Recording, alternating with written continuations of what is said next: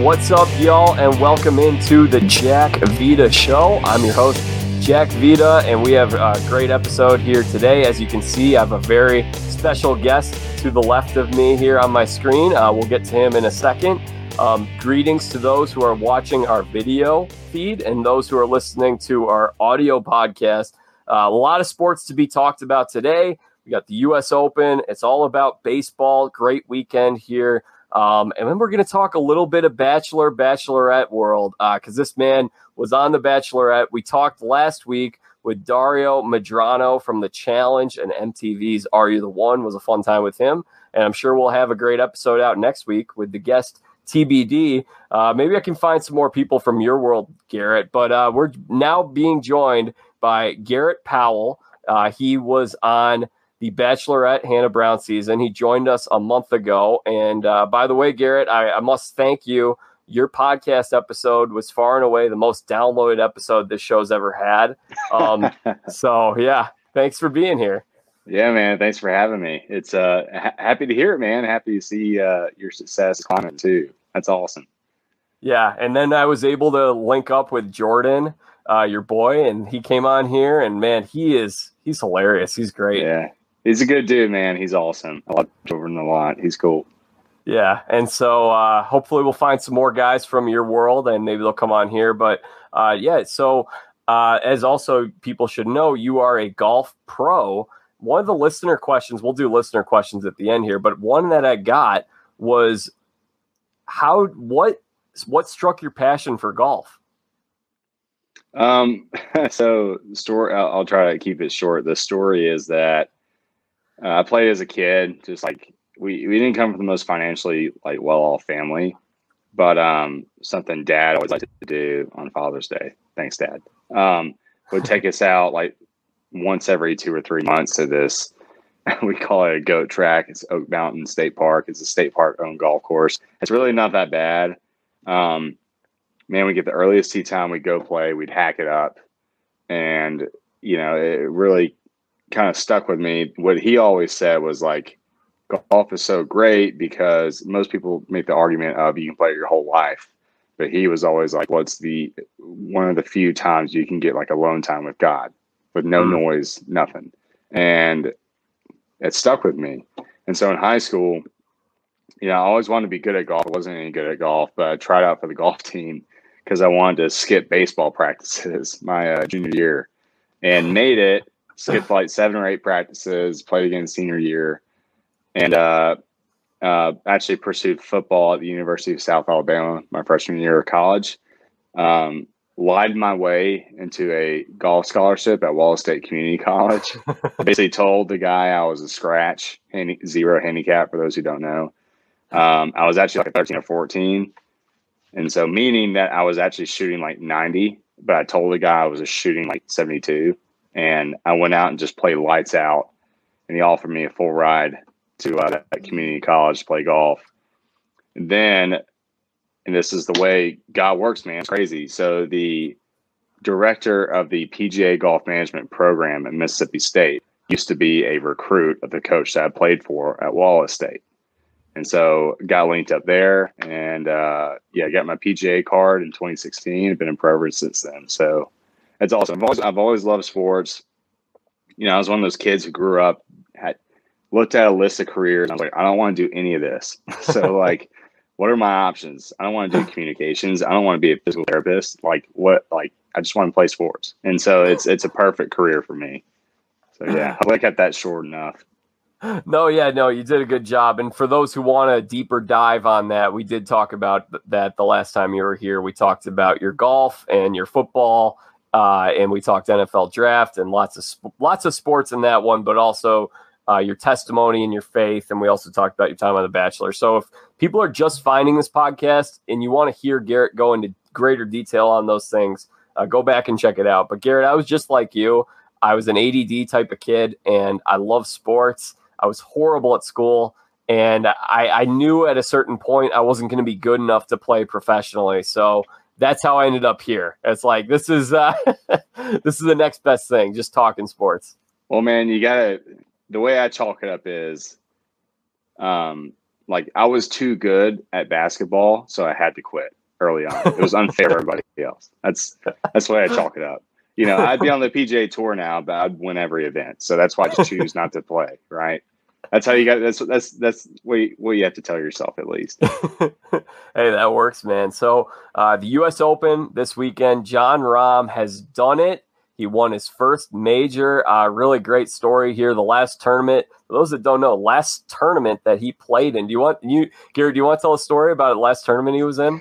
Yeah, he man. First off, he was my pick. I just had this feeling that he was going to win. Yeah, I had this feeling that he was going to win. So he was playing at Jack's Tournament Memorial. So those that don't know, it's like you have like your typical tour events. You have kind of like your lower end tour events, and you have like your upper echelon tour events. And Jack's tournament is definitely like up there. It's not a major, but it's up there. It's one of those events that players really want, kind of like Arnold's event at Bay Hill. Players really want to win because of who the tournament sponsor is.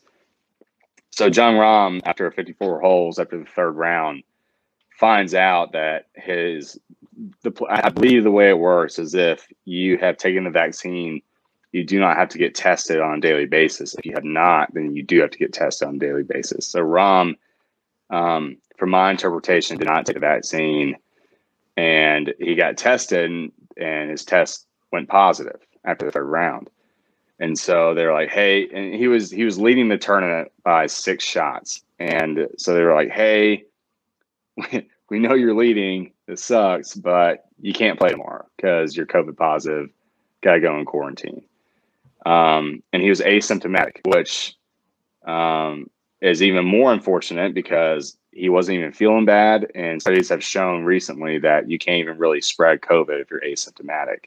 But the tour policy being what it is, he had to withdraw.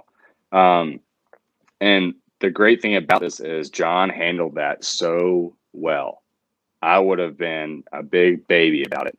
And Jon just handled it with flying colors. And so, you know, I'm a Christian, but I got to think karma is kind of a thing.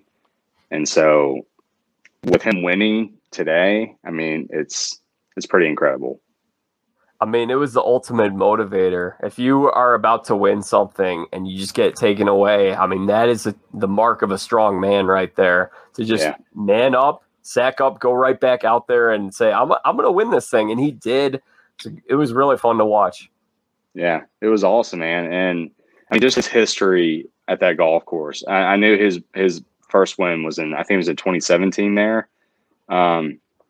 He made like a bomb of an eagle putt from the back of the green. And if you watch golf, you know that golf course.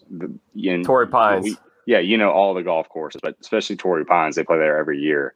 And that's where Tiger made his last U.S. Open win. But that is a hellacious putt from the back of the green. And he made that in 2017 to win. And then today, the putt that he had to make on 18, I had a feeling that he was just going to drain it just because it's like, all right, the stars are kind of lining up. Again, there's 2017, and I didn't know this. I found this out in the broadcast. He actually proposed to his wife at that golf course a few years ago. So that course has like so much meaning to him. So it makes even more sense that he won too. But what a good story. You're right. It's just kind of like the guy made zero excuses. He did not like cry in his Cheerios. He was just like, okay, I have to move on from this. And props to him, man. It was awesome. Yeah, I think it's a great life lesson for anybody that's going through, you know, if you face a similar set of circumstances, and Lord knows we all have, where we feel like something's been taken away from us, and to not make any excuses about it, just go out and get it.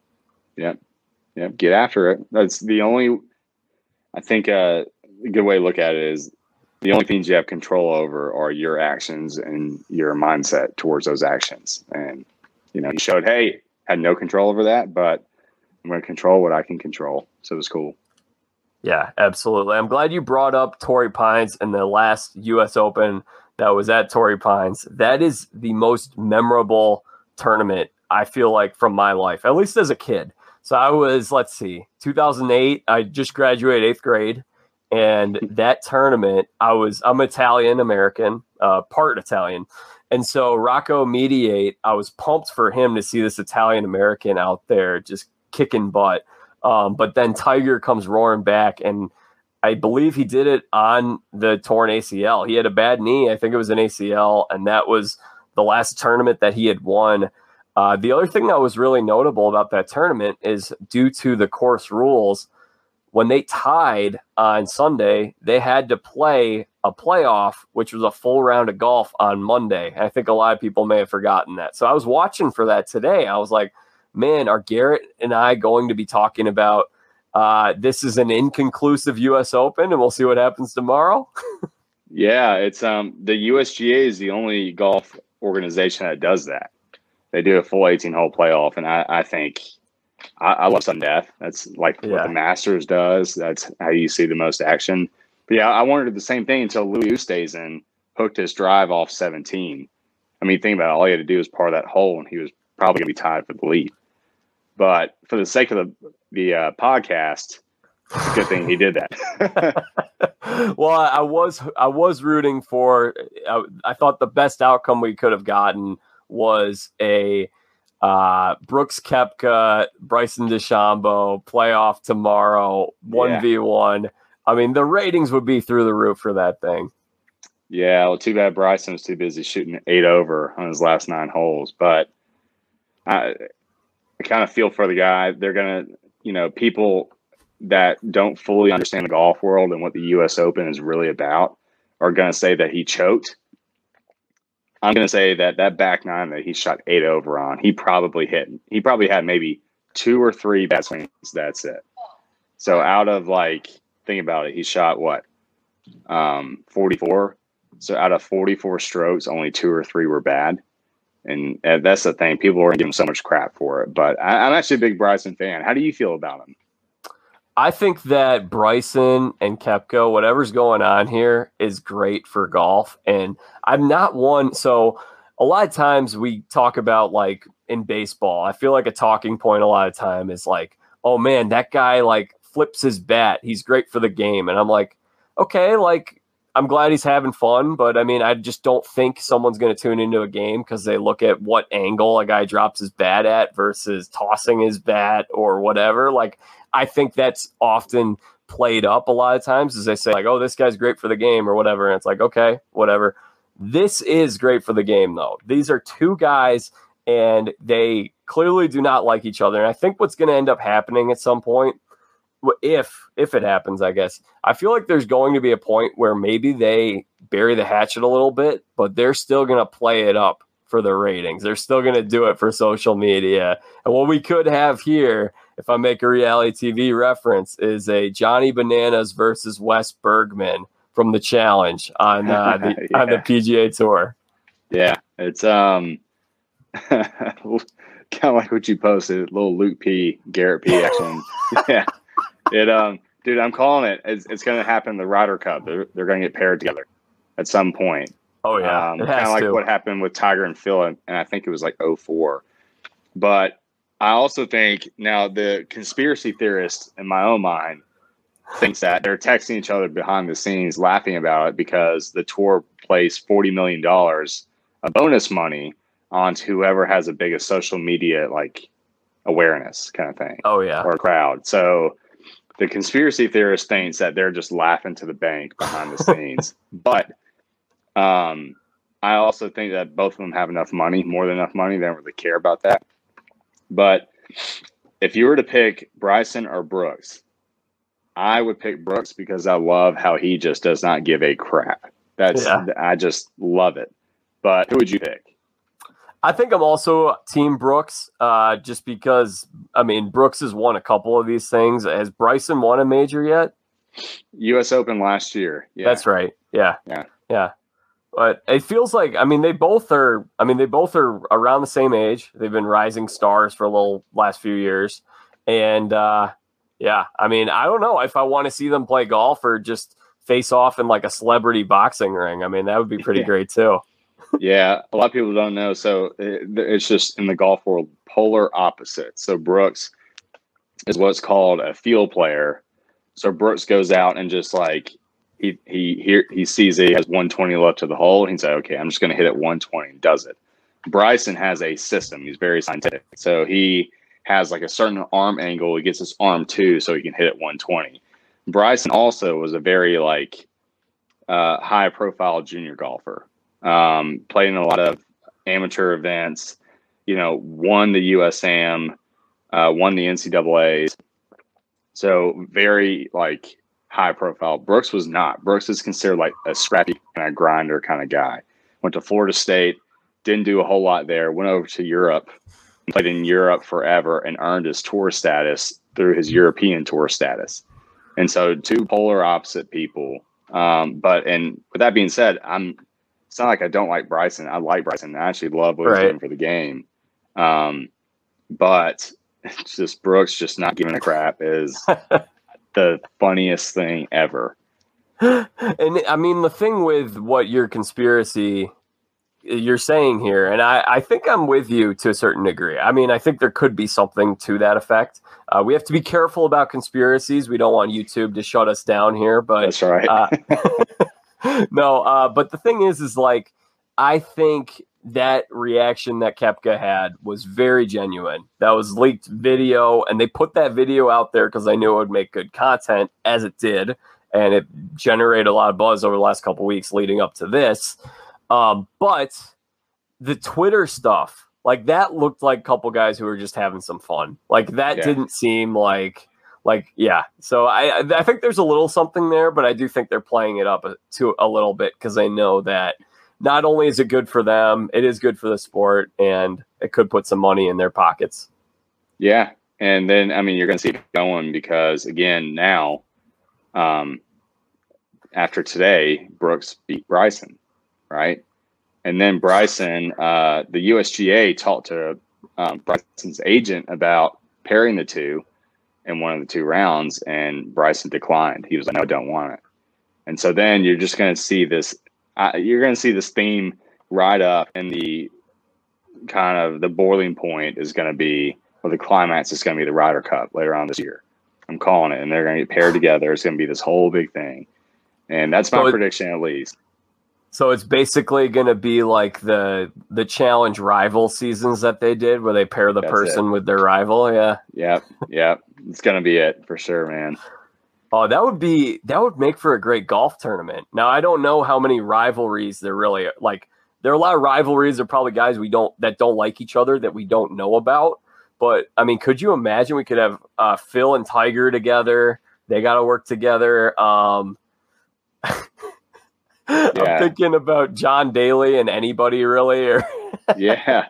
Well, Phil and Tiger are good now, but when they paired together in like 2004, they did not like each other very much. And now it's funny because the biggest rivalries in golf, at least from the tour standpoint, comes from fast players versus slow players. Like a lot of people despise Kevin Na, not because he's a bad guy, but it takes him 5.5 hours to play a round of golf. And so that's like a big issue on tour too. So it's good to have some, again, like it's being hyped up and it's cool to see. You're right. It's good for the game. It's good for both players. But it's also good for people who aren't too familiar with golf to be like, oh yeah, there's something going on I actually care about with golf now. Right. I mean, most people check out once they hear that Tiger Woods isn't playing in a tournament, but now they're like staying tuned to see what happens. Yeah, it's creating some star power as we're talking about. My sister, she's not a huge golf. I mean, she loves sports, but 2 weeks ago, she didn't care about who these people were. But today she was avidly rooting for one and avidly rooting against the other. And it was pretty great because, again, like 2 weeks ago or a month ago, whenever that was, I mean, that was, she didn't care about this. So it's definitely generating some buzz. Yeah, it's hey, and we're what's funny about it too is you're not just seeing it with like PGA viewership, you're seeing it in the golf industry in general. Like golf's a funny sport. It's one of those few sports where like if people think about it for half a second, they're going to consider doing it, right? And so even just planting that seed in people's minds that, oh hey, this is going on in the golf world, it gets people thinking about the game, which is good for, again, like it's good for the business I'm in, but it's also good for the tour. It's good for golf clubs, stuff like that, which is awesome across the board. 100%. I love it. And I've been feeling that a little bit. It's like I need to get out there and have a lesson and play a little more, but it's expensive and I don't think it's in the budget this summer. Next summer I'm going hard. I'm going all in. Hey man, save up, start at Top Golf and go on YouTube, look up some things, and then come see me next summer. Yeah, absolutely. Would love that. And I'll give you a chance to talk about your lessons. Why don't we do it now? So how can people, if I know you're doing the lessons now, you're giving them out, people can book them on Instagram. How can people find you with that? Yeah, so on my homepage, rgarrettp on Instagram, you can hit the book button and it brings up Pebblehurst, the golf shop that I work at with one of my good friends, Ron Smith, the founder. You could come see me in person. If that's not good for you, if you live further away, then on GiveGo's app, it's just GiveGo. It's a red square with a white G in it. And submit your golf swing to me. I'll give you a little review and some tips, and it's both of them pretty good options.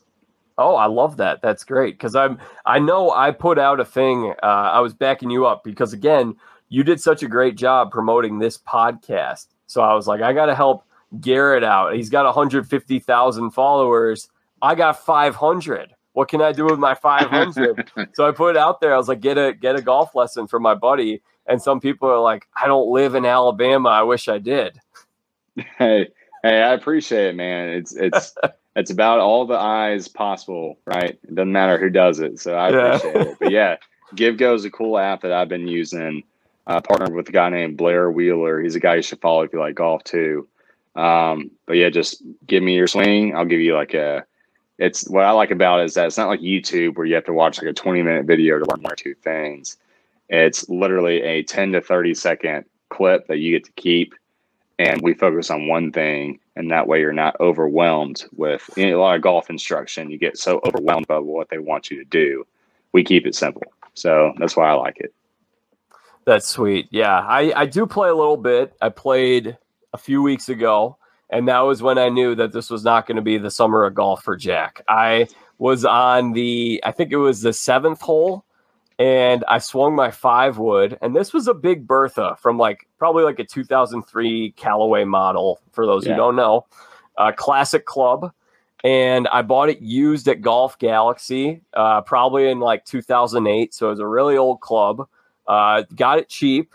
Well, anyway, the reason why I say is because when I swung into that golf ball, I hit it right on the screws and the club head went flying.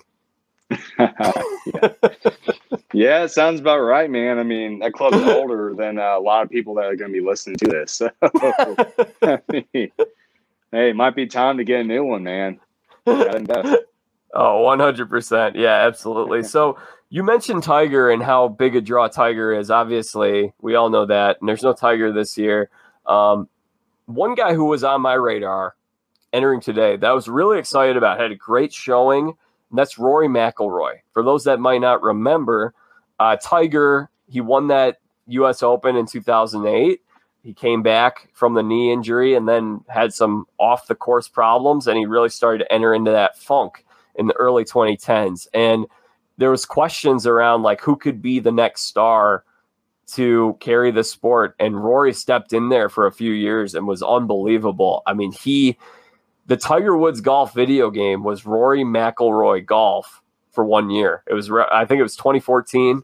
And then Rory had the ankle injury in 2015. And now ever since then, he hasn't won a major. And not to say that the ankle injury is the reason why, but this felt like the best I had seen Rory play in one of these majors in a long time. Yeah, he played really well, man. He was up there for a good bit. And, I mean, in 2012, when he won the U.S. Open at Congressional and then won the PGA at Kiowa, that was the best golf I've ever seen. He was, and I never witnessed Tiger in 2000, but I got to imagine it was pretty dang close. But he's right there, man. I think he just tweaks a couple of things with his swing. Makes it a little more consistent. He'll be there a little more often. He plays a draw. So for those who don't know, if you're a right-handed golfer, the ball starts out to the right and it curves back towards you. So it curves from right to left. Problem with the draw is it goes further, but can kind of be very inconsistent with how much the ball actually curves. Meanwhile, a cut, which the ball curves the other way, tends to be a little more predictable. And Rory oftentimes you see guys switch to a draw that need more distance, but Rory hits in 1.5 miles already. Kind of what Dustin Johnson did. Dustin Johnson switched from a draw to a cut, and he started winning left and right. And I just think, maybe I'm biased. I am biased because I play a cut. But if Rory started kind of gravitating more to cut, he'd be kind of in that winner's circle, at least be close a little more often. But you're right, man. He's a good player to carry the sport while Tiger's gone. But we got a lot of good players too, so it's pretty cool. Yeah, I was thinking back to like almost 10 years ago now, and now there are a lot of guys. I mean, you got this Koepka thing, you got DeChambeau, you got DJ, you got a number of them. But one guy who was really a great golfer for several years, but really been in a funk the last couple of years, didn't make it into the tournament. I was going to say did make the cut, but he didn't even make it into the U.S. Open. That's Rickie Fowler. What's going on with my guy Rickie? I don't know, man. It's I think,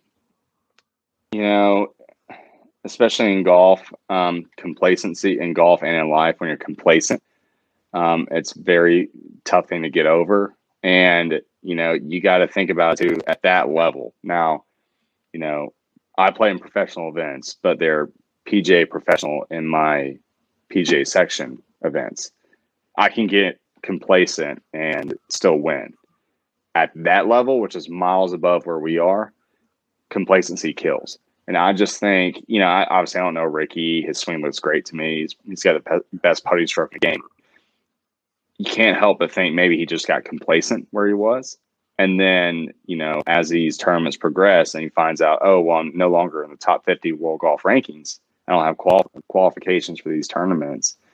He's kind of like, okay, well, now it's time to start like working hard at it again. So I think next year he'll be back. I think maybe he just got complacent for a little bit. Otherwise, I don't really know. I mean, it's hard to say because everything looks good, right? You look at his swing, he's puring it. He might shoot like 4 under after 2 days, but the cut happens to be at 5 under. So it's like, well, you play good golf. It's just not good enough kind of thing. It's weird. Yeah, I mean, it could be the fact that he's always a bridesmaid, never a bride. Just he's always right there, and he hasn't won. And it's like I want him to win one so bad. It's like rooting for the Chicago Cubs. They finally did it. I want Rickie to finally win his. I think he's only 31, 30. He's still relatively young, so it does seem like it could be something mental. His body looks like he's fine. Like I don't see anything breaking down there. So I hope he gets back, and I hope he wins one soon. I think he's going to win. He's going to pull a Phil. I think he's going to win at Augusta because he draws the ball right to left, which most of Augusta National is a draw biased hole. He's a fantastic putter. I think he's going to win later on in his career, maybe late 30s. But I think he is like our generation's version of Phil. Like if you don't know Phil Mickelson's who I'm talking about for those who don't know. Right. Phil was considered the best player to not win a major for like a decade and a half. Like he was this junior phenom, this fantastic short game, just never won a major. But then later on in his career, once Phil had kids and had a more established family, it kind of like it's almost like he stopped caring, and then that's when he won. And so I can see the same thing for Rickie too. I mean, Rickie's a good enough player; he could go out and win next week, but he just hasn't gotten over that hurdle yet. Kind of like Sergio too. Sergio Garcia was the same way. Felt like Sergio cared so much for so long, and then when he finally stopped caring was when he started playing so well, and he won the Masters. But that's my prediction, but we'll see. I hope so. I really hope so. I think that's a great comparison. And I remember watching Phil. It feels like it was yesterday. It was 2004. I think it was on Easter Sunday. It might not have been Easter Sunday. It was. Okay. Mm-hmm. 2004 Easter Sunday. I remember watching that at my grandma's house, and my dad was so excited. And I wasn't even 10 years old. And my dad explained why that was such a big deal to see him win. He was my favorite golfer as a kid. So from that point on, and then last month he ends up winning the PGA Championship. What a shock that was. How great was that, Garrett? That was awesome, man. It's comparable to Tiger winning the Masters. You know, I wouldn't put it as up there, but very, very close. But then you got to think too, like, let's just think about these players' mindsets. Phil is, you know, World Golf Hall of Famer. He's already in there. You know, he's never for years has never had to worry about finances. Will never have to worry about finances. His wife's cancer is in remission. As far as I know, his kids are doing well. You know, life is good for Phil. That's why Phil is just like, you know, he lost weight. He's been joking on Twitter about bombing it everywhere. So it's almost like Phil, when he goes out, has no expectations set for himself, but he knows he's capable of great golf. But instead of expecting it, he just believes he's capable of it. And so I think that's what happened. He was just like, hey, let's just see what happens. And he went out there and crushed it. You know, he's the oldest major champion by like 4.5 years. So it's, you know, the guy just turned 50 maybe a year ago or less. But it's crazy, man. I think it's awesome. What do you think about it? I absolutely loved it. It was really funny because, first of all, I'd completely forgotten that they moved that to May. It was obviously, it used to be played in August. So I remember hearing about it, and for some reason I thought it was the Players' Championship. I didn't think it was PGA Championship. So I was like, oh, it's not a major, you know, but hey, I like golf. This is great to see Phil win. And then, you know, later in the weekend, I was like, oh, this is the PGA Championship. And I watched it that Sunday. I had Gary Sheffield Jr. on the podcast here from Outkick.com, and Gary's a great golfer. He does a great job writing stuff. I don't know if you're familiar with him, but he's a really good dude, and he's a huge golfer. So we had a great conversation about it at the time, and we just were so over the moon excited about it because this is a guy that, again, we grew up watching, and there were rumors that he was thinking about not even playing that weekend early in the week. And he went out there and he won. And it was like not a worry in the world, as you mentioned. And to see him win, to see the stage and just the scene there, to see all those, he was being treated like a rock star despite COVID and everything, guys just coming out onto the course. And it was like, I started worrying if he was going to get tackled to the ground or if something bad was going to happen to him, but it didn't. It was a fun scene. It was a great day. Yeah, you see, there's a common trend on tour that I've noticed over the years is that, you know, you're a young gun phenom coming out of college. You want to prove yourself so badly to the world. So you come out guns blazing, you fire every pin, you're fearless. But then when you reach kind of like your 30s, in your early 30s, late 20s, it's almost like there's scar tissue from that style of play that you've developed these forces over the years. So you tend to be a little more hesitant. And then I feel like your mid to late 30s players, you know, they start having kids, perspectives start to change, and then they just relax on the golf course. It's like Davis Love III. Davis Love III, most of his wins came in his late 30s, early 40s. And you see that perspective change. And so you got to think Phil kind of falls under that umbrella too of, hey, you know, I'm comfortable. I don't have to be here, but it's great to be here. Let's just see what happens. And I think it speaks a lot on how your mindset needs to be when you do play, but also speaks to the great player that Phil is and what a champion he is. And it's pretty cool. 100%. Anything else on the U.S. Open /golf before we move to baseball? Anything we forgot to mention? Nah, man. It was a good U.S. Open. It was fun. But let's talk about some baseball. I need you to fill me in more on baseball. I've been working like crazy lately, so I don't even know what the Braves are doing these days, but fill me in. All right, so I have the series from the past weekend. We'll run through these. Before we do that, though, College World Series, it's what's happening right now. And we just kicked off in Omaha last night. NC State on top of Stanford 10-4, and Vanderbilt winning a walk-off thriller. Jason Gonzalez with the 12th inning walk-off, 7-6. Unbelievable. Great game last night. today we had, I guess, I don't know where we're at in these games because I made these notes a couple hours ago. I was watching golf. Tennessee and Virginia squaring off, and your boys, the Mississippi State Bulldogs, taking on the Texas Longhorns. We're probably pretty late into that game right now, but I have to think this is an exciting time for you being an alum. Yeah, Oma Dogs, man. There's we get punished during football season. We're not good at basketball, but you know what? Baseball is what we're a baseball school. And yeah, man, it's I actually forgot we were playing today, but dude, cannot freaking wait. I love my Dogs. The last time we had a real chance was in 2019, and then 2018 we were at the College World Series, and a few years prior to that we played UCLA in the championship. But man, it was, dude, we have such a good team. We got this guy named Tanner Allen, who's a right fielder, who's just sick. I don't know if he got drafted out of high school, but he's going to get drafted again. And I'm curious to see. He's just like one of those guys where like, oh, wait, it's like Brits Koepka. Oh, wait, it's a big game. Okay, I'll show up and see what happens kind of thing. But yeah, it'll be cool, man. It'll be awesome. We need your help, so you better root for us.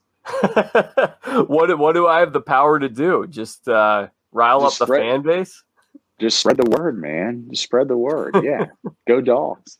Go Dogs. Let's do it. I'm pulling for them for you. And especially because they're playing the Texas Longhorns. And my sister just graduated from TCU. That was my only ever TCU athletic event that weekend during graduation. I saw the Frogs lose to the Texas Longhorns. And that Longhorns team is really good. So I think this is going to be a great series. They have a reliever, and I can't remember what his name, but his dad was Kevin Witt, who was a big leaguer, not related to Bobby Witt Jr., but Kevin Witt was a first-round draft pick, had a nice Major League Baseball career. His son comes in. I think he's a freshman. He might be a sophomore. I think he's a freshman, though. He comes out in relief, and he's clocking 98 on the gun. So, yeah. I mean, that – yeah.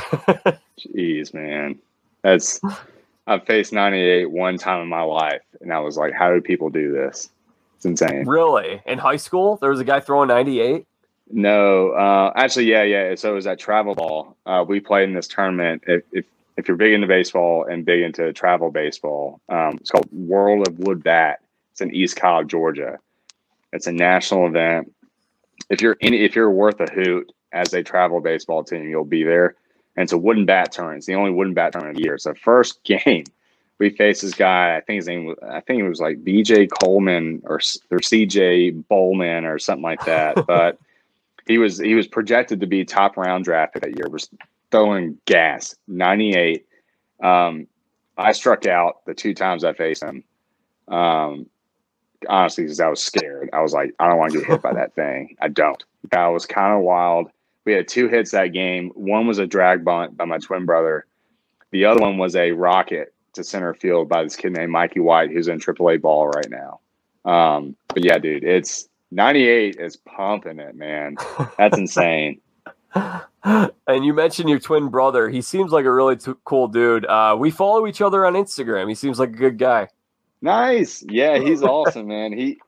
We're twins, but we're kind of opposites. He's more of an introverted kind of guy, but he's definitely a lot healthier than I am.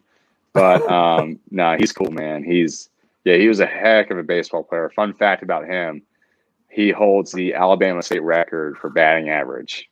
And he batted his junior year in high school, he batted .528. Oh my gosh. Not unbelievable. Not one offer from anybody. Really? Yeah. It's crazy. That's crazy.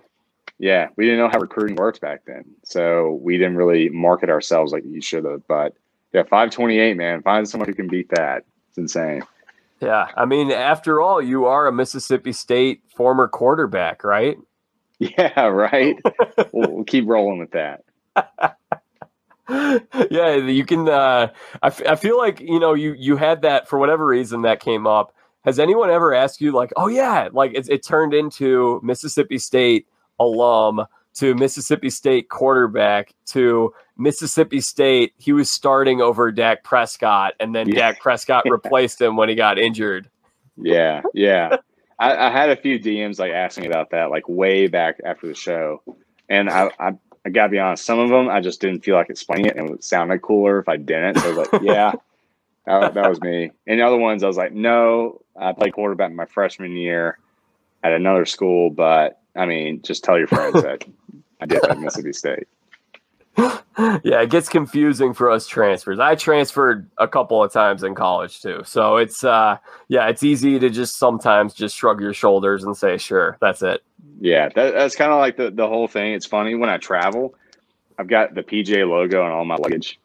And so people are like, oh, where are you playing this week? And instead of just being like, well, I'm a PGA member, but I'm not a tour player. I'm a PGA professional. Like, I make money teaching, not playing, but I'll also play and make money there too. Sometimes I'm just like, I'm going to Orlando, just going down to TPC, playing there. But no, it's sometimes it's way easier to just say that, but it's kind of funny. So do people sometimes stop you and say, oh, are you a golf pro? And they don't know you were on The Bachelorette? Yeah, all the time. Because I've got the PGA logo on my backpack and on my travel bag too. Yeah, so it's like, hey, this is a nice change of pace. That's what you probably dream of. I one time was on a flight, and this was like when I was like a junior in college, and I was next to a couple of people that clearly were not baseball fans. I had a Cubs hat on and like a Cubs spring training shirt on. I was flying from Phoenix to Chicago around during spring training. I actually went down there for spring training, and I had these two people who were sitting beside me when I took off my I was wearing the Bose headphones right when we got off the flight, and they said, who are you? I'm like, what do you mean? They're like, you play on the Cubs. I'm like, no, I don't, but I wish I did. That's great. Yeah, man. See, I get that a lot too with because I don't wear golf polos everywhere. I wear like either like camo or black or like olive green stuff all the time. And I'll wear like Black Rifle Coffee hats, and they're like, oh, what branch did you serve in? I'm like, I didn't, but let's just get that out there. I think it's kind of funny. That's something not to lie about for sure. Man, I had a guy. It was funny. This brand sent me like a plate carrier that I still use. I use them for like workouts. Like I'm a golf pro. I don't do anything dangerous. But he was like, hey, do you mind if I send you one? Can you wear it on your next deployment? And I was like, oh my gosh. Deployment to my golf shop? Like, he was like, wait, what? You're not in Green Bay? And I was like, no, I'm a golf pro. I don't do anything cool. And he was like, oh. He was like, well, do you still want a plate carrier? I'm like, yeah, sure, I'll take one. But just understand, I'm using this to like work out, not to do what you might think I'm doing.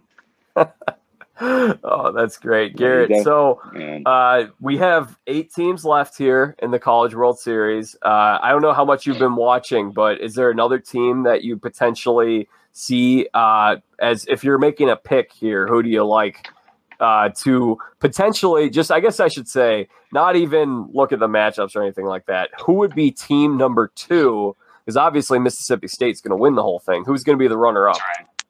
Arkansas. Arkansas is out. They are. They lost to the North Carolina State Wolfpack. Dude, I did not see that. Arkansas. Okay, Vandy's my pick then. Because Arkansas was like.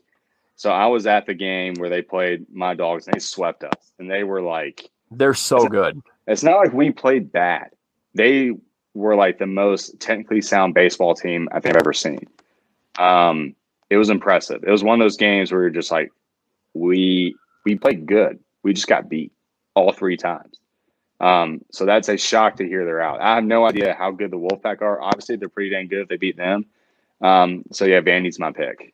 Who's yours? Yeah, I know. I have to say Vandy as well. I mean, they're the best baseball factory out of all these. But I mean, Jack Leiter might be the number 1 overall pick in the draft this year. That kid is phenomenal. Al Leiter's son, for those who are not fans of college baseball who are listening to us. And if you're not a fan of college baseball, check it out. It's pretty awesome. Now, I would prefer if they used wood bats, just because I think it's going to be safer. I don't really know why college kids use metal bats, but nevertheless, it's great. I mean, I love baseball and I love college sports. So it's a combination of, two things. It's a nice sweet spot there. Yeah, so they switched to these new like BB Core bats. I want to say it was like 2016 or something. But studies have shown the sweet spot on these new bats are actually smaller than the sweet spot on a wood bat. And the reason why they didn't do wood bats is because they thought it might be too expensive for, broken bats every game. Yeah, which I get. I'm with you too. I wish they would have done wooden bats. I mean, at that level, I feel like it's going to prepare you way more for a future career in baseball than these 100% crappy metal bats. But is what it is. But it just goes to show you, if you're hitting like 350 with these crappy metal bats, you're a hitter. I mean, you can do it with a wood bat all day. But I'm with you on that one. Yeah. Good point about the new bats. I think a lot of people don't realize that. I forget about it sometimes because I just see metal, I hear metal, and I naturally, just from my days as a player, one of the things you always worry about is if you're pitching, just getting away from that ball as fast as possible. And I mean, it's going to come off the bat faster and harder on a metal bat than it would on a wooden bat. Yeah, we used to have, I played third base for a little bit in my career. Oh, I did too. I did third base and center. Yeah, the fake bunts where they square up to bunt and then they rip it back and swing. Yeah. But as a third baseman, you're charging lights out towards it. I mean, back in our day, those bats were so hot you could get absolutely ripped if they pulled one on you. But yeah, it definitely would be a little safer if they didn't do that and use wood bats instead. But hey, it's what it is, I guess. They implemented the Jack Vita rule in Wilmette baseball in 5th and 6th grade. I'm not kidding. They didn't call it that though, but I used to fake bunt a lot in 6th grade, and it was because my coach figured out that I didn't have a very good weight transfer, but I watched the fake bunt, and for whatever reason, whenever I do the fake bunt, I build this momentum where I pull back and then push forward, and that's a huge thing, and it's with there's mechanics with golf as well. I talked about this with Gary Sheffield Jr., but you want to stride into that ball and get as much as you can on your swing, use as much body weight, transfer your weight. And so anyway, I was fake bunting and I hit a line drive and almost hit the pitcher in the head. And then after that, there were no more fake bunts in Wilmette baseball. They were banned. Oh, man. Jeez. Well, I think it's a good call. I'm surprised some high school organization down here hasn't banned it yet, but it was still allowed in junior high. And then I had a buddy who was playing third base, he was playing third base, and he got hit right in the mouth on a pitch, on a line drive. He was creeping in for the bunt. Yeah, dangerous game sometimes. Yeah, baseball is sneaky dangerous. You got to be a good athlete to play baseball. Not always, but all right. So.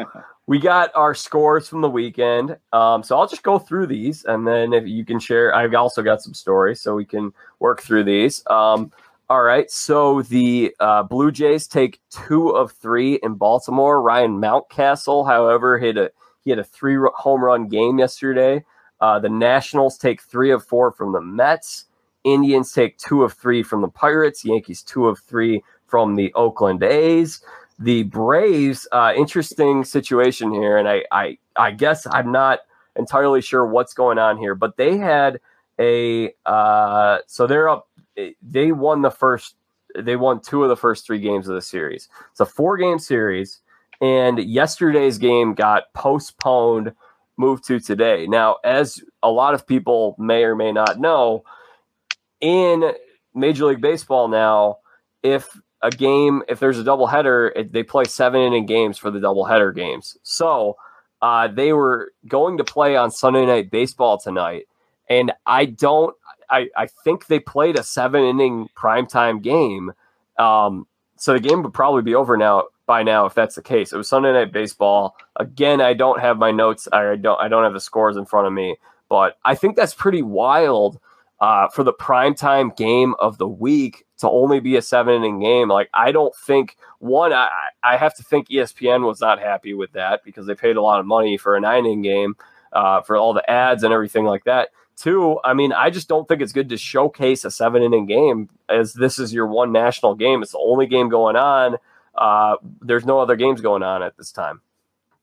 Yeah, I wish they would have stuck with the whole 9-inning doubleheader. I mean, I get why they did that, but it just, I don't know. It's kind of feel like back in our day when we had like double and triple headers, we played full games the whole time. So as much as these guys are making, I mean, why not just do 9 innings? But yeah, well, at least my Braves won the first 2. I'll give it to them. How they do on that 7-inning game again? So it looks like they lost earlier today, 9-1, and it was, in fact, I just checked it as you were talking, Garrett.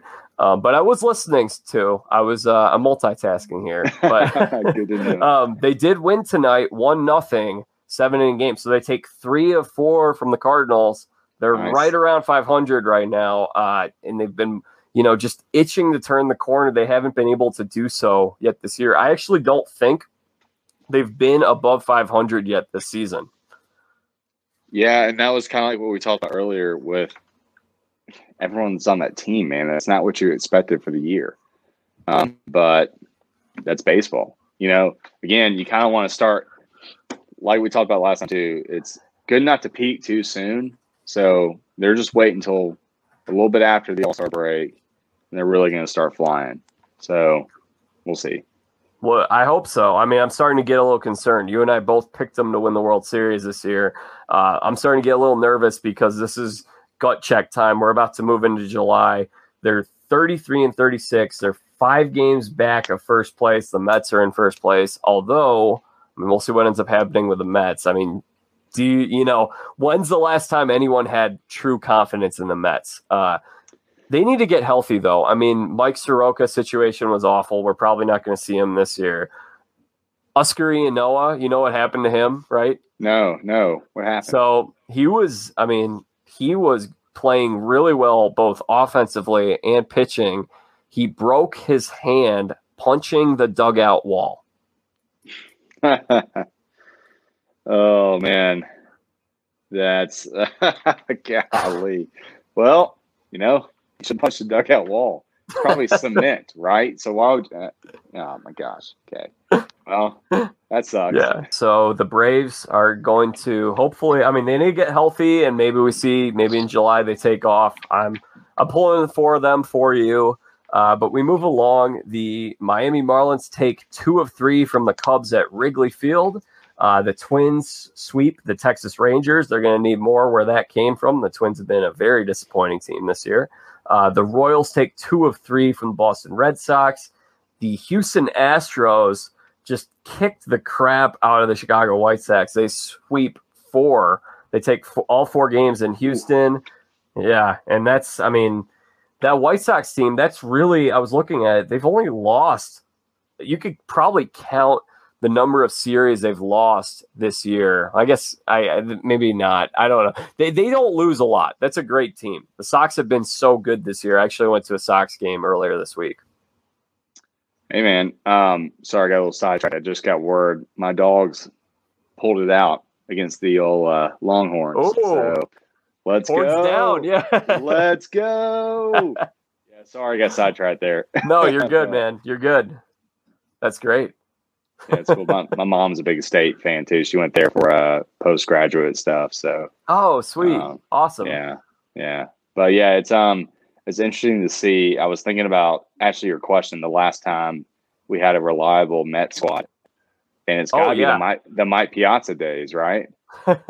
I think they had one the last. Okay, so they went to the World Series in 2015, but that was a team that people really didn't see coming. That was a really weird year. Yeah. They also went to NLCS in 2006, and that was when Andy Chavez made that unbelievable catch up against the wall against the Cardinals. Yeah, was Piazza on that squad still or no? He was in Oakland at that point.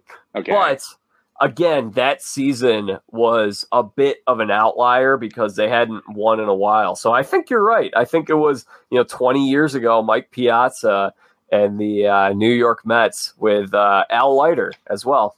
Yeah, that was back when the last, because I was a catcher growing up, and so I liked Piazza. He was like, don't give a crap attitude, and he was drafted in the 30th round, I want to say. Yeah, and he was just a stud, dude. And the last good memory I have of the Mets is the Subway Series. Yeah, I think it was 2000. Yeah, 2000. That's right. Yep. Yeah, so I'm really dating myself here, but yeah, that was the last reliable, at least that kind of those encompassing years of okay, the Mets are going to produce a quality baseball team. Ever since then, you're right, it's been just spotty here and there. And I feel like everyone's expecting them to get back, but they're just kind of there. I mean, maybe they will. Maybe this year will be the year, but who knows? Yeah. But I mean, yeah, again, it's like they haven't had sustained success for a while. That year, though, 2000, that was a Subway Series. And of course, who could forget Mike Piazza's broken bat, foul tip? Yeah.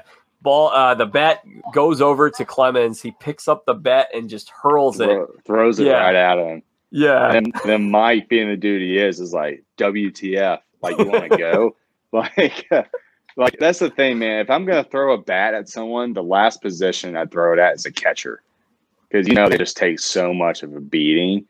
And no matter who it is, you just got to expect that guy to come at you if you're going to do that. Or a first baseman, because they're typically pretty big dudes. I would throw it at second baseman because they're kind of smaller guys. But, either way, it's I don't know what Clemens was expecting there. That's just kind of crazy. I mean, that was peak roid rage, right? That was absolute roid rage. That's right. I forgot he was on the juice. So that's right. All those guys were back then, man. I gotta feel like all those guys were. And it, as much as I hate saying this, it helped the game. But, dude, the late 90s, late 90s, very early 2000s was the time. It was great. And I think I'm glad you brought up players using substances to gain an advantage illegally, because right now, Garrett, we have a substance issue going on in Major League Baseball. So I'll fill you in. I'll fill the listeners in. So one of the biggest things, it's illegal to put Vaseline, spit, whatever it is on the baseball. And this has become a huge issue in Major League Baseball because a lot of guys, it's at the point where I had heard potentially 80%, something like that, of pitchers are doing something of that nature. Spider tack is something that people can just buy on Amazon. They put it on the baseball. And I feel like we're probably going to see youth kids wanting to copy that and just buy the stuff on Amazon and do it. But it's illegal. There's a reason it's illegal. It gives you an unfair advantage in this sport. And what the problem is right now is you basically, first of all, you have to make a decision. You're either going to let everybody do it or nobody do it, because there have been some guys who have gotten called for it just to make it look like, hey, we are doing our job. We are policing this to an extent. But starting tomorrow, they're going to be really cracking down on this. It's really interesting. It's going to be happening right now in the middle of the season. When pitchers come off the mound, they're going to be inspected for they're not going to be sunscreen is something that they can't have on their forearms. Rosin is something that they're checking out. And what was really interesting, so I guess, we'll come back to the Mets on this in a second, but they're going to check relievers before they go into games. They're going to check starters coming out of games. Teams have been advised that if they are suspicious of something from the other dugout, to notify the umpire. And there are now 3 teams that have essentially said, we're going to do that. So this is something that's becoming a big thing in the sport right now in the middle of the season. Very interesting for them to tighten up and really enforce this thing. Had you been following? Did you know anything about this, Garrett? Yeah, so I didn't know it was called spider tack, but I saw where a pitcher had it on the inner part of his glove, right on his palm, but blended in with just the wear of a tan glove, so you couldn't really tell. But I saw where it was technically, well, it was illegal, but it was allowed kind of thing, like based off of who was umping that game, kind of either just kind of pushed under the rug versus some umps don't. They check it. I didn't know it was such a big push. I didn't know it was starting tomorrow either. But yeah, I'm a fan of it, man, because it just ruins the game. I mean, let's face it, it's home runs sell, right? And it's obvious. It's kind of like the NFL, why it's such a big passing game, because, it's so exciting. Well, it's obvious the MLB has transitioned to, okay, pitching has gotten kind of too much and hitting sells tickets, home runs, big bomb sell tickets, so let's do it. But I think there's something to be said to that, because I feel like overall, at the risk of being off topic, the game in the general public's eye is getting too slow and it's dying. I appreciate it. You appreciate it, but the average person might not, So I just wish, I think it's a worse look on this game if they're going to use substances like that to try to improve their performance. And also, I think in the long term, if pitching is that much better, then ticket sales is going to be lower to the average bear. Again, I appreciate it, but what say you? What do you think? No, I'm with you. I think that the best part of baseball is balls in play. So I like home runs, but I also want to see plays at the plate. I want to see defensive guys make diving stops, diving catches. I want to see those are the exciting plays that we remember. It's the Derek Jeter flip play of the 2001 playoffs. It's stuff like that.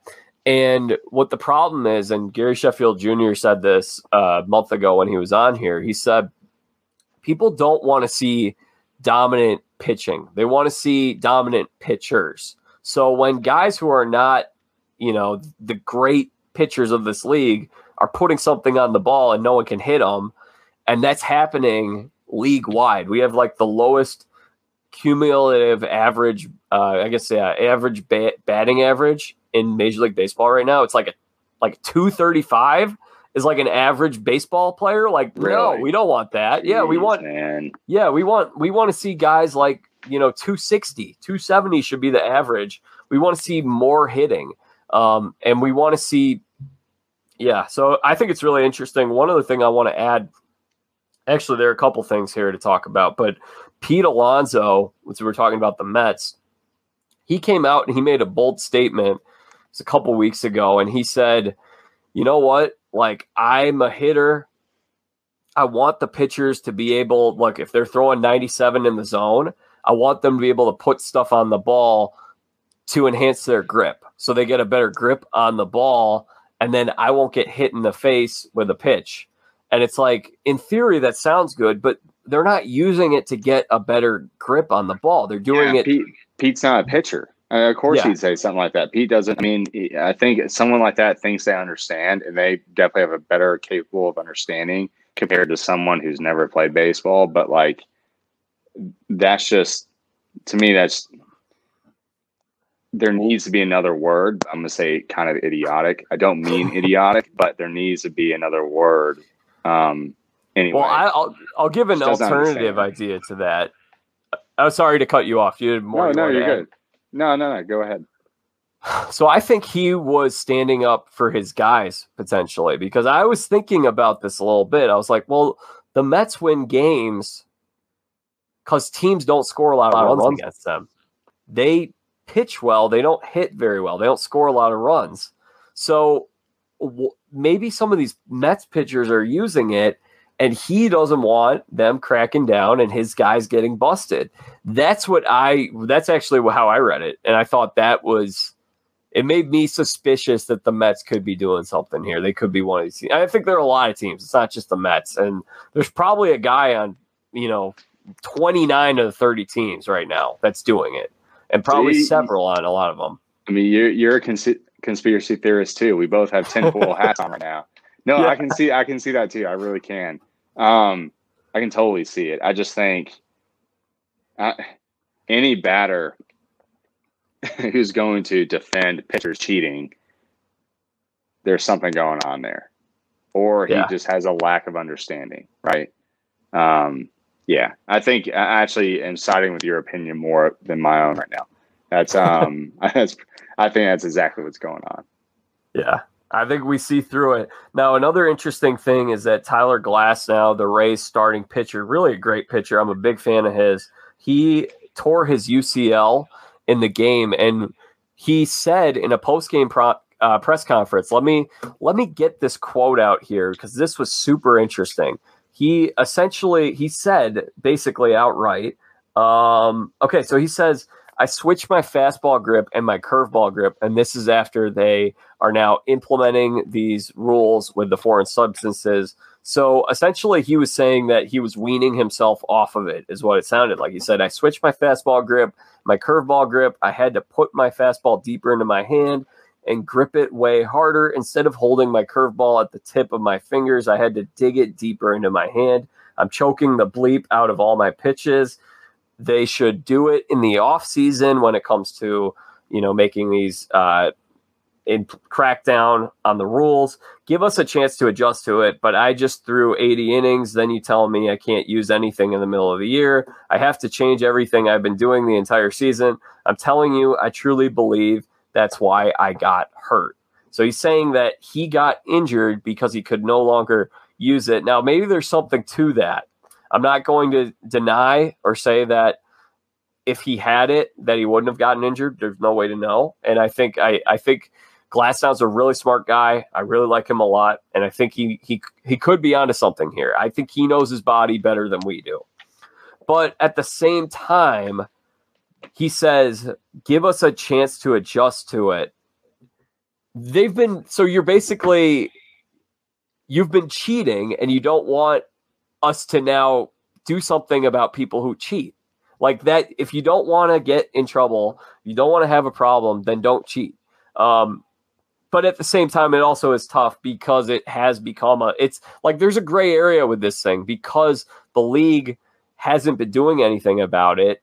Why wouldn't you go along with the rest of the crowd if everyone's basically being allowed to do it? So I don't know. What are your thoughts on this? I agree with you. I think it's definitely very suspicious. Again, it's important to state that we don't know his body. As much as I want to say, this is not because of the new rules at place. It could be, right? Maybe what he's saying does have some merit. I don't think so, but I think it's important to at least hear him out and try to see his side of things before we pass judgment on his words. But I also think that a lot of people don't know too, the more you progress in baseball, the smaller the seams get on the actual baseball. And that's, you know that. If you are pursuing a career in baseball, you look at Wilson, I think it was like a Wilson 1040 or whatever it's called that we used in high school, have giant seams. You look at minor league ball, they're smaller seams. You look at MLB ball, they're like hardly existent. That's on purpose, right? Because it's, in my opinion, to promote pitchers are so good at hitting spots, so good with their pitches, is to promote hitting, give hitters a chance kind of thing. Which, again, it's just like I don't know any justification for cheating like he's kind of advocating. It's kind of understood that that this is what's going to happen when you go to the next level. But at the risk of sounding judgmental, I also think he is kind of blaming his own injury on something that did not cause that injury. Because, again, how is shoving a fastball deeper in your hand going to have an impact on your elbow? Right? Maybe it does. I don't think it does, but maybe it does. It's hard for me to say, man, because the critic in me wants to be like, yeah, right, dude, you're just full of crap right now. But having done that a lot in the past and having been wrong a crap ton of times, I also want to kind of try to understand what he's saying a little bit more, if that makes sense. Yeah, 100%. I think it's best if you, first of all, I think one of the things is if you don't know the answer to something, I think it's best to just say, I don't know. And I think that's where I am with a lot of this stuff. I think a lot of people form a conclusion before they have evidence. And I like to take the evidence and then form a conclusion. So I could see, we'll see what ends up happening. I could be swayed either way. I don't think that we should be allowing these guys to use it, but it is possible. Jacob deGrom left his start on Wednesday. I think it was Wednesday night.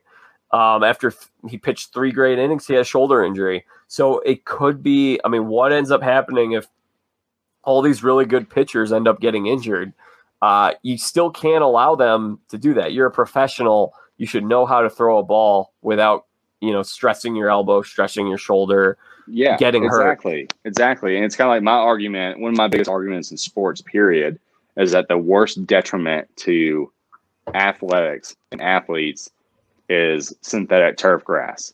It is an ACL killer. It stinks. I hate it. It's an awful. ACL killer because the grass does not give way. And you look at the stats, knee issues have become such a prevalent issue post the synthetic turf grass, which happened in 2006 was when it really started to catch fire. Before that, it wasn't that big of an issue. So again, with this thing, if it is really that much of an issue to grip a baseball without this stuff, you're going to start seeing everybody tear whatever in their elbow and their shoulder. I doubt that's going to happen, which is, again, might be the skeptic in me, might be the Garrett who's a little harsh. But if you do see people start doing it, everyone's ripping their elbow apart, then you'll know, okay, maybe we need to readdress this. But again, I'm with you. I'm kind of doubtful of it based off the fact that only, we'll call it 1.5 people have had injuries from it because DeGrom's really, you don't know what it really is. But yeah, I think the proof is in the pudding, as my dad always said. And if it's really that big of an issue, we're going to find out about it in the oncoming months. I doubt it, though. Once again, shout out to Garrett's father here on Father's Day. And That's right. Big Ray. So few more scores here. The Brewers and the Rockies split a 4-game series 2-2. Angels take 2 of 3 from the Tigers. Angels are now floating around 500, it's really bizarre. They're a team that was really bad when they had Mike Trout this year, and now without Mike Trout, they're playing better baseball. I don't think there's really any cause or correlation to that. I think maybe it's just the fact that they had a lot of pieces that are starting to click later in the year. And I don't think that's a good team. I think it's a small sample size, but it's definitely funny. Yeah. Sometimes that happens. You lose your best player and the spotlight's off you and you start playing better. Not saying it's good thing that Mike's out, but maybe it just helped them kind of, start momentum a little sooner. Maybe. I don't know. Yeah, it gives you get up to play and you say well, we can win one for Mike, and maybe something or it's that. Well, we know we sucked with Mike, or now we're going to suck even worse without him. So whatever, and then you start actually playing baseball, right? Yeah. Again, maybe that's my tinfoil hat theory, but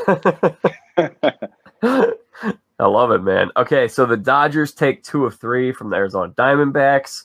The Phillies lose 2 of 3 to the Giants. Giants take 2 of 3. Giants are still humming along nicely. They're in first place in the NL West. That's a shocker. They're 20 games above 500. I feel like I was very harsh on Gabe Kapler, but he comes in, and it seems like those guys are buying in. Giants are playing some good baseball. Padres sweep 4 from the Cincinnati Reds, who were previously playing some very good baseball. The Tampa Bay Rays get swept by the Seattle Mariners, another 4-game series. They've lost 6 in a row. Prior to that, they had the best record in the American League before they lost to the Chicago White Sox. Things were not looking very good for the Tampa Bay Rays until a few hours ago when they announced that they will be calling up the number 1 prospect in all of baseball, shortstop Wander Franco. We just had on a couple weeks ago Orestes Destrade, who does the Rays pregame and postgame shows, and he also was on Baseball Tonight. I'm sure you probably grew up watching him. He did the Little League World Series, World Baseball Classic. I pitched the nickname for Wander Franco. I said, you got to say that guy's got Wander vision. That's nice, man. Nice little dad joke on Father's Day, too. I like it. And And then a couple other notes here. So Kyle Schwarber hits 3 home runs today. There are now 7 guys this season with 3 home run games, which doesn't seem like a lot, I guess, but that's a fact. And then the Yankees turned a game-ending triple play to beat the Oakland A's today. They've turned 3 triple plays this season. The last time a team turned 3 triple plays in a season was the 2016 Chicago White Sox. So there you go. Fun fact there. You're like that guy on SportsCenter that's like, oh, well, the last 3 coaches that have eaten grass have won by a margin of 10 points. Like, you're the stat king, man. It's like Tim Kirkchin. Yes, exactly. The last time the Chicago White Sox. That's a pretty good impression. Oh, you're going to be his replacement for sure. Someday. Thank you very much. I appreciate that. All right. Anything else baseball-wise before we move to Bachelor? I will say, and maybe this is it's definitely my bias and maybe my stubbornness, the Braves are going to end up like the Moneyball Oakland A's. In what way? Slow start, behind early on, past the All-Star break, catch fire. Except they're not going to lose early. They're going to make it to the World Series. Okay. All right. Well, I will right there, that clip, that video clip, we will put that out there if this happens. Yes. So. It's going. If you mean when it's going to happen. When it happens, I mean what I mean by that. I mean we can even put it out now, but I mean what if they win the world? If they get to the World Series, or when they get to the World Series, we will pull this clip up and say that Garrett Powell said it on June 20th when it was all doom and gloom and no one had faith in the Braves anymore. I should have done that with John Rahm right after the Memorial, because I was like, he's gonna win the Open. He's going to. Golly. Yeah, pull it up for sure. You know what's funny was you said John Ra, and right when I hear John Ra, we're talking Braves, I think John Rocker. Yeah, dude. What a beast, man. Steroid king, by the way. Just the juice god. Like, oh man. He was that just like highlights the Braves in like the late 90s. That guy was insane. Yeah. He's a closer, right? Yeah. Yeah, okay. I was about to say. All right. Yeah. He was insane, dude. The HBO show Eastbound and Down starring Danny McBride was based off of John Rocker. Really? Yeah. Dude.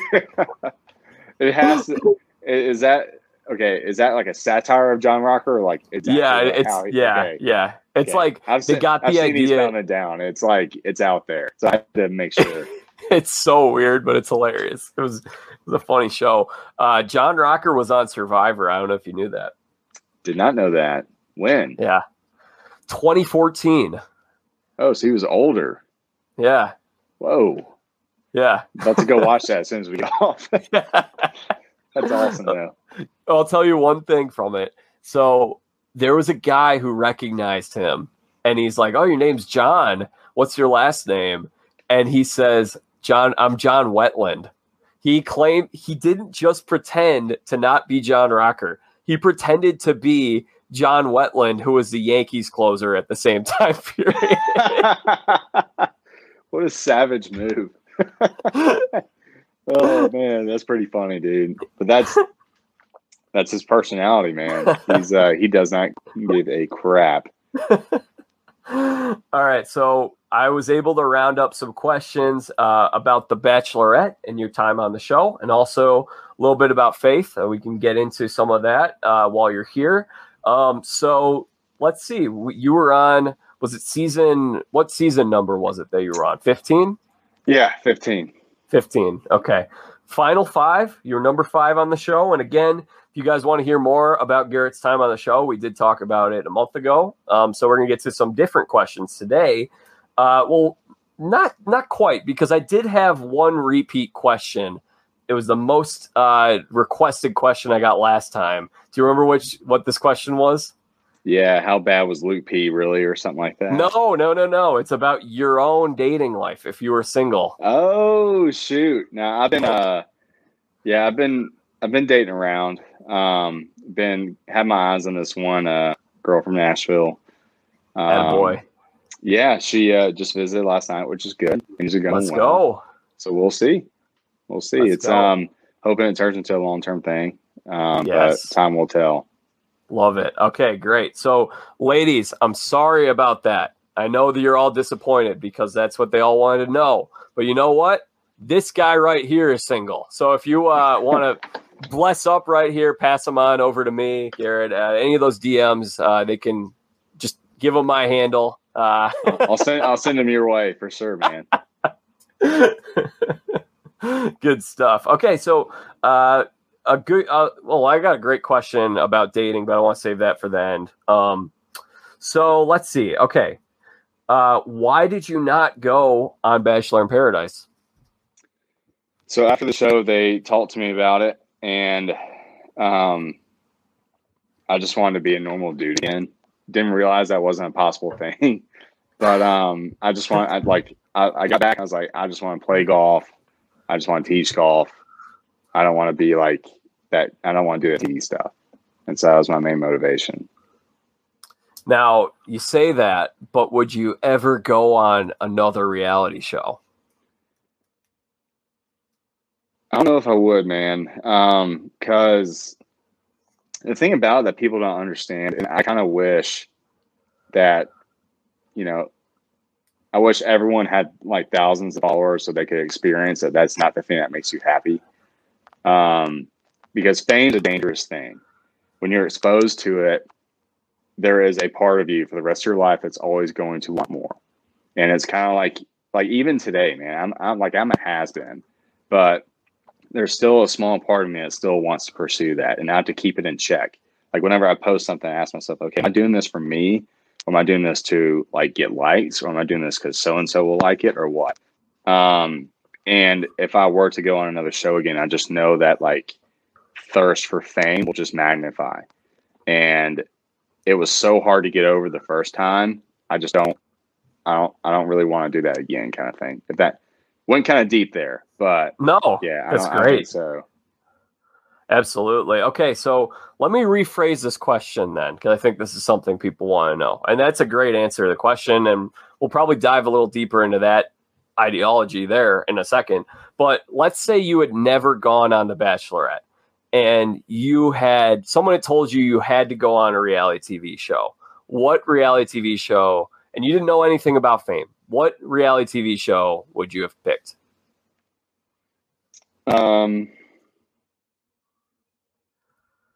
I think, I'll say it. I think that you would be good on Survivor. I think you'd relate well to people. You would be able to do all the outdoor stuff easily, it seems.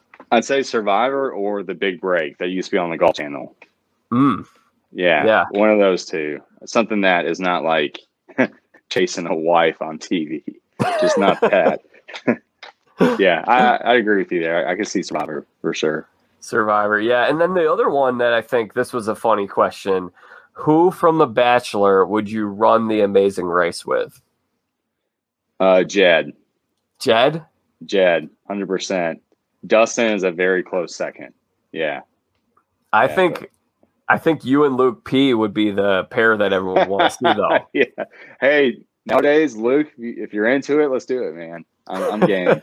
I think you guys would do well, but I mean, oh my goodness, that would be, I feel like you guys would just be a comical duo. It'd be like the meme that I made. And for those that don't know, I did take the Koepka face reaction to DeChambeau, and I put your name on Koepka. He's rolling his eyes, and I put Luke P's name on Bryson. Yeah, dude. When you first sent me that, I was like, dude, that's pretty freaking funny. That's awesome. But the funny thing is, too, man, what a lot of people don't know about Jed, because ABC just like tried to trash Jed as much as they could. Jed is one of the more funnier human beings I've ever met. His sarcasm is hilarious. He's always spot on with the moment. that's a big reason why I take him on Amazing Race with me, because he's. Hey, what was that? You cut out for a second. What was that? Like, you just don't know when it's coming too, which is pretty funny. That's awesome. That's great. Okay, another question I got was, has your dating life changed since being on The Bachelorette? In terms of, have you had more, I think they were wanting to know, have you had more suitors? Like, have there been girls that kind of like want to attach themselves to you because you're famous? Yeah. 100%. Like, a lot of people don't know. When I was interviewing for the show, I forgot if I said this or not last time, so excuse me if I did, but like, as the interview process was getting deeper and deeper, I started to realize, okay, maybe I do have a chance of actually making it on this thing. Like, do I actually want to go? Well, I didn't want to back out, so I went on a bunch of dates, like probably 5 or 6 dates with different women, and none of them called me back. That's how awkward I am. None of them called me back. So then when it got announced that I was going to be on the show, literally like all of them but 1 or 2 like called me back. It was like, hey, like, when are we going to go on our second date? Like, it's like, man. And that's how it's very, very difficult, because I used to just be like, oh, well, you're cute, let's go on a date. You know, you're fit, you're funny, that's great. Now it's like, okay, what are your intentions? Why do you want to go on a date? Right. And it's a difficult process. And I'm still trying to vet out people, not just like dates, but like people that are in my life. Like, hey, why are you here? Like, right. Are you an actual friend or what kind of thing? So it's gotten tougher for sure. That's really interesting. I mean, I think that's super weird. And I can totally see why there are so many things about your experience that you haven't enjoyed, because you just want to be a golf pro. You didn't seek this out. You mentioned it on our last podcast that you got nominated to go on the show. You weren't trying to do anything. And, you know, Jordan Kimball, when he was on here, he was talking about how he got recruited, and he was just so confused that first night of what was going on. He was looking around, and he's like, if you watch the episode, you can see it on my face. I look so lost and confused, because there were all these guys that were like, man, I'm going to have so many Instagram followers from this. And he's just like, what? Like, what is going on right now? Yeah, same thing. Like the best way I can put it, it felt like we just got back from a wedding, and up in the kitchen, all the production's wearing black. And up in the kitchen, they're all just like drinking and eating. And then we're down at the bottom, like on this couch. They're like, hey, so talk about what you think Hannah is going to be like. And they're like, speak on it, go. And we just start talking. And, you know, I never even saw her that first night past like the limo scene. And so I was just like, well, it was a good run. My butt's going home. Whatever. Friend's going to make fun of me. But like, I didn't know what was going to happen. I didn't know. You can't actually see anyone. You can't even see Hannah unless production like lets you see her. And so they were telling me the whole night, hey, just wait. Like, you'll get to see her. You'll get to see her soon enough. Like 2 a.m. comes around, 4 a.m. comes around, 5 a.m. comes around. I don't see her. And I'm like, whatever. I'm going home. That's fine. And it's just such a weird experience to where you've never been through something like that. And he said it best, man. I was lost too. I didn't know what to do. I was like, well, you know, we're allowed 2 drinks every hour. So I'm going to make sure I definitely get my 2 drinks in, because I don't know what the heck's going on. But let me just chill and meet people. Did they have a cutoff in terms of a drinking thing? Because I've heard about on the challenge, there have been people where they give them a drink count. And then there's a guy on there, Tony Raines. Tony was a huge character, but if he started drinking, it was a problem. And so by his later seasons, they started saying, no, you can only have just a couple drinks. And then after that, they totally cut him off. And it was good for him, because then he wasn't doing stuff that he shouldn't have been doing. Yeah, it was 2 drinks an hour for us, starting at noon, ending at midnight. And the reason being, there's this guy named DeMarco who I'm really good friends with. He's awesome. He was on Paradise a few seasons ago, and they used to be like the Wild West, like do whatever you want, drink whatever you want kind of thing. But then the woman that he was like hanging out with accused him of rape, and turns out it didn't happen. She just accused him of it. I think they like hired attorneys and everything over it too. But after that, ABC was like, hey, we don't want to deal with this again. Let's just have drinking limits.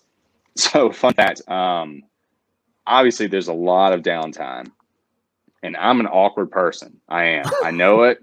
I'm proud of it. I'm awkward. Cool. So like, of course, before dates, we're like, all right, well, let's get a couple drinks because it helps me to loosen up a little bit because I'm so awkward. So me and Mike Johnson, who's on my show, realized when I was like, wait, so how about if we start ordering drinks at like noon and just like stash them away and don't start drinking until like 9, then we'll have like way more than enough. And so that's what we did. We ordered like 2 shots starting at noon every hour on the hour.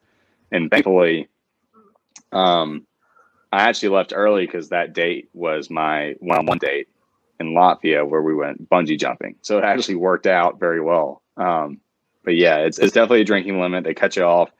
There's this woman named Stella who used to be with LA Homicide for like 10 plus years. And she worked with the FBI for 10 years. And that was our like monitor. And she did not care what you thought of her. I'll say that. So she was not the nicest person. She was a monitor for it. So some other questions I got here. People want to know, do you still watch the show? I don't. No. It's I watch Pete Season because I like Pete a lot. He's a good friend, but I just don't. I'm trying to separate myself from that. Like, I understand people ask questions about it. Will definitely answer it 10 out of 10 times, but as far as watching it goes, not really, no. And then the follow-up question to that was, what are your general thoughts on the show as a franchise today, I guess?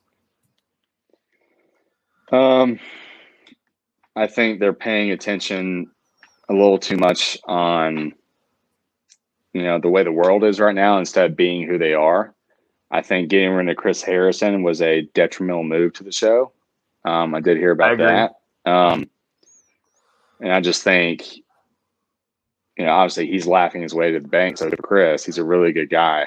Can't say enough good things about him. But I just feel like they're kind of watching what the world is doing, and they're watching what all these big corporations are doing and being like, okay, well, we should do that too. And it's kind of it's causing like a drift further. Not that I was a big fan before, but from what I understand the show to be, they're drifting further and further away from who they actually are. And I think not only from a corporation standpoint, but you see a lot of people do that nowadays too. So I don't foresee it lasting too much longer because their viewers is kind of crashing from what I understand. But at least Chris is happy. I'm happy for Chris. Really good dude. I love Chris. Chris seems like a great guy. I think what's interesting is, and again, we won't go too deep into this, but something I've observed is that reality TV, how it started, it was great. It was The Real World. It was Survivor. Those are really the 2 banner shows that really made this thing a huge thing.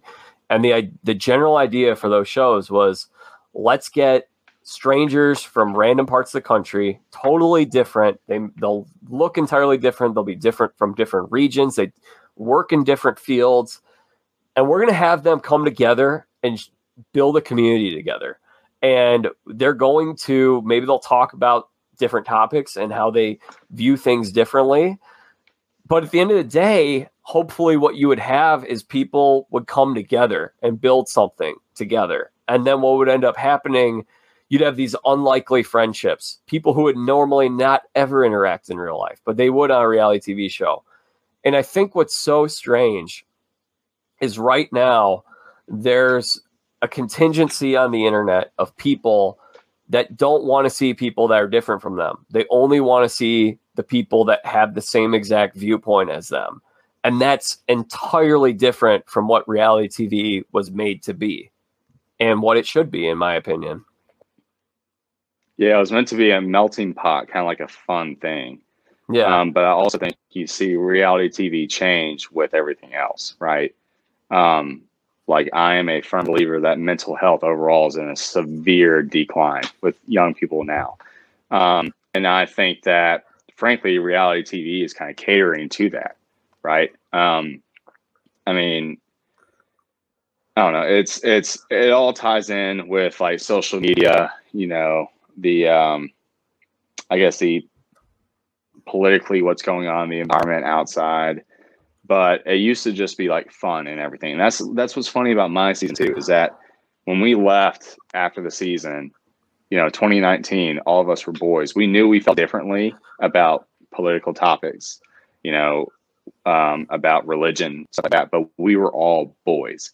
As soon as 2020 hit and the media and social media said, hey, you shouldn't like this person because they don't feel a different way, we weren't boys anymore, right? And it, some of it was some people, some of it was other people.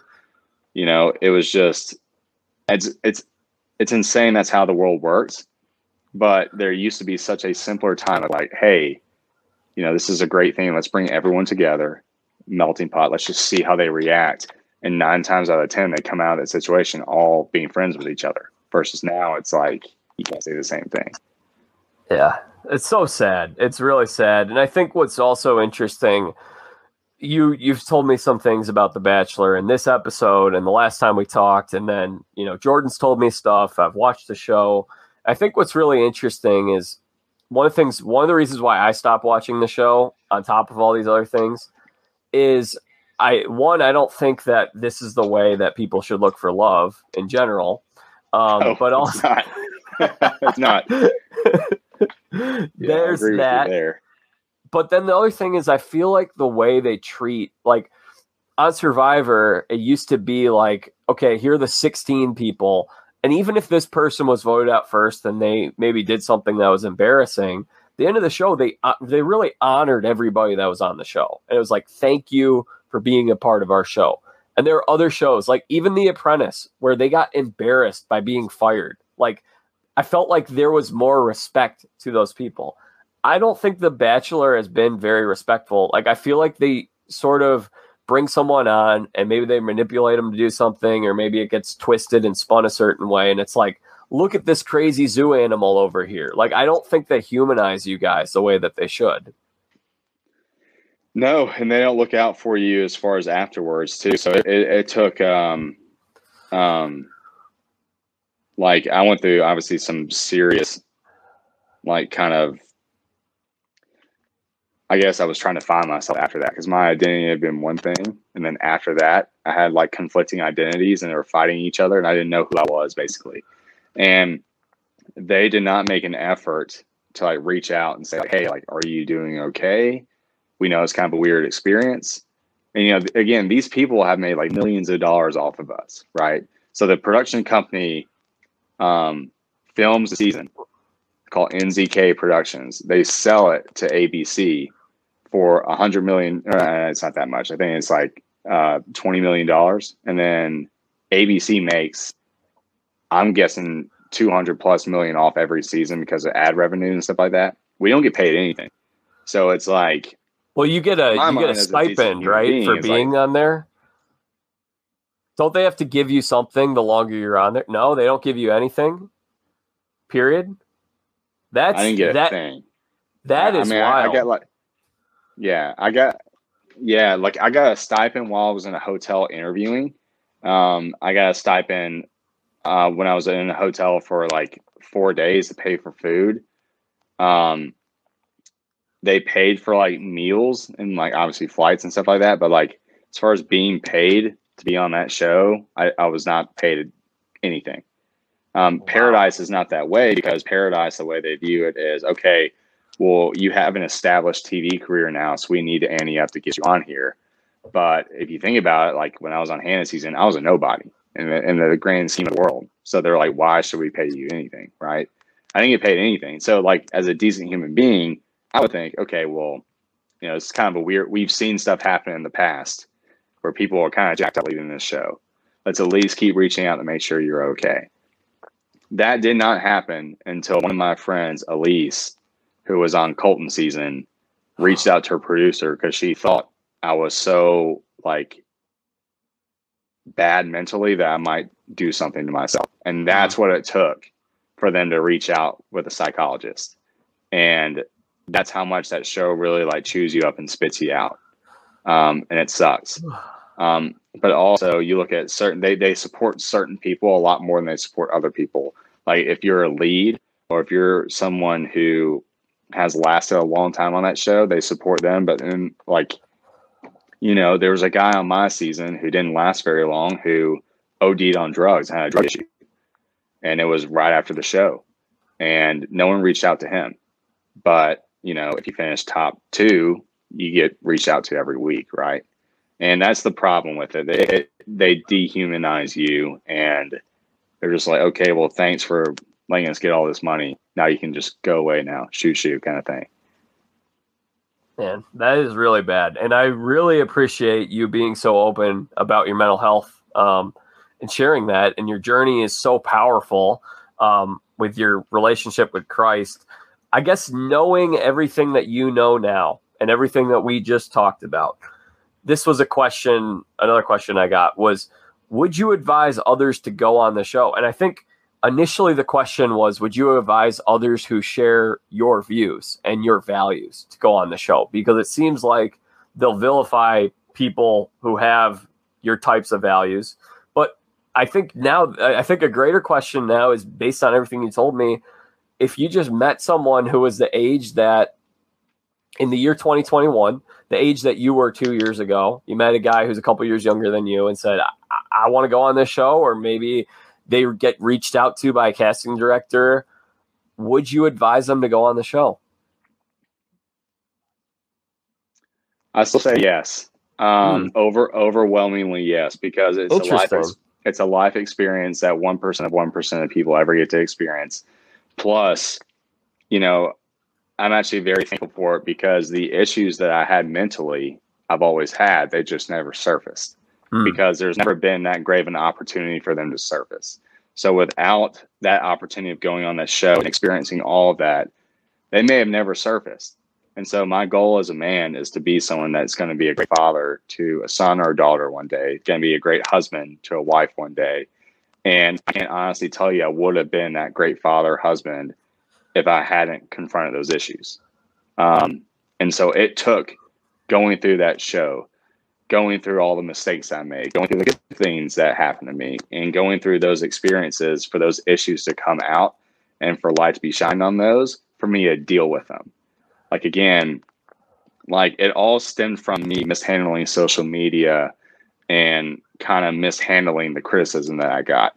The fact is, if I never experienced that, I could be 10 years down the road and still not know how to experience criticism like that, if that makes sense. And so I'm very the experience overall taught me so much and kind of it forced me to learn things about myself and about other people that no other, I'd be hard pressed to find another experience that would force me in that situation. Like, for example, I used to like get mad at like people that are like haters and like get mad and send mean things. Now, like, I have taught myself to back away from that situation and analyze, okay, why is this random person creating a random account to send me a mean comment? The fact is, that person is not happy with himself. It's sad, but it's true. And as soon as I interact with that person, I'm now making their problem my problem. But as soon as you realize that when people send you hateful stuff, it has nothing to do with you, everything to do with them. It helps you de-escalate the situation in your own mind. And without that whole experience, I don't know if I ever would have gotten there. If I ever would have experienced that and ever understood that, if all that makes sense. Yeah, 100%. So you say go on. Yeah, go. And if you're a hardcore conservative or a musician, just know it. They're probably going to villainize you. If you're a musician. That's okay. You can handle it. Oh, that's great. Yeah. Oh, that's cool. No, I so much respect for people who stand up for what they believe in. Love you for what you do, Garrett. Okay, so let's see. We got let's see. Okay, the last question. I think this is the last one. Wait, let me make sure. Yeah. Okay. This is the last question I have from the listeners. And this I thought was such a great question. And I want to save it for the end. So how do you, Garrett, stay true to yourself in your walk with Christ in the search for your future wife while being in the spotlight? Ooh, loaded question. Yeah. So I like to, there's a couple, again, I'll try to keep it short. I'm a rambler, as you've experienced. But well, we're already 2 hours deep, so as long as I'm not keeping you from getting to bed, take your time. No, we're good, man. We're good. So I actually have it written on my mirror in my bathroom. Would you be happy dying as the man that you are today? So that's something I like to ask myself. Like, if I were to die tomorrow, what regrets would I have right now about my life? And if I'm regretting it right now, then why haven't I fixed it? Also, I think it's safe to say, as a younger person, we all can say that we were more innocent and probably better in some aspects. And so I like to kind of ask myself, okay, what would 18-year-old Garrett say about 29-year-old Garrett? And that kind of helps me think about, okay, what am I doing now that's obviously kind of off the tracks or off the rails I need to fix? I would also say the last thing is, like, if people watch me for a day, what would they say my idols would be? Would it be my cell phone, or would it be God? Would it be Xbox or watching TV, or would it be like helping people? And those are kind of three questions that I ask myself. And also, I mentioned earlier, like, whenever I post something, I'm like, who am I posting this for? Is this for me? Like, what is my motivation behind this? Does this honor God? Does this honor the person that I want to be and represent the person that I want to be? And does this help people? Or am I posting this simply because I think it'll get a good like, That's why I think if you go back and look at my feed, you spot a trend of, hey, this is where Garrett kind of lost himself, and this is where Garrett started posting stuff to try to help other people. I'd say it probably happened close to like November of last year. And that's kind of what I do to ensure that it's kind of like establishing a waypoint or a checkpoint when you're hiking. Not only are you supposed to spot this rock and turn right, but you also set a point down the road that, okay, if I hit this point, I know I'm like 20 yards off road. So it's kind of like a check for yourself to say, okay, am I on the right trail or not? And so you have to kind of establish different things that are going on. That, like, hey, if I do this, it means I'm probably not on the right track. Like going out with friends or something. Like, I go out, I give myself like one night a week to have fun with friends if I'm going to go out or something. If it's more than that, then I say, okay, let's reel it back. This is our rule. We have to go by our rule.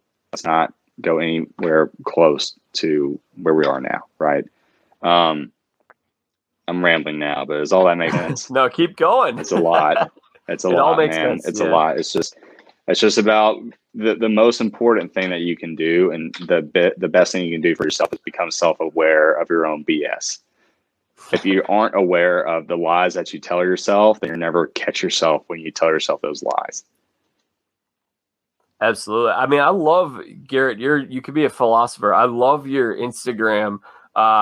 You do the Q&As on Thursdays, and every time, like, first of all, it's how I figure out it's a Thursday. I see you put the Q&A on there. I was like, oh, it's Thursday. Okay.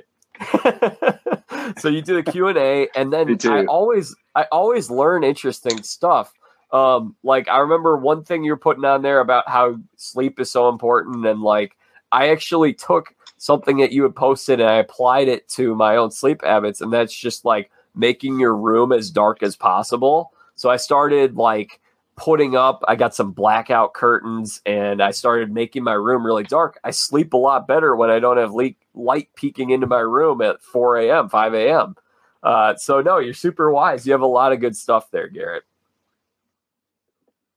Well, I'm just regurgitating of what other people have told me. So it's right.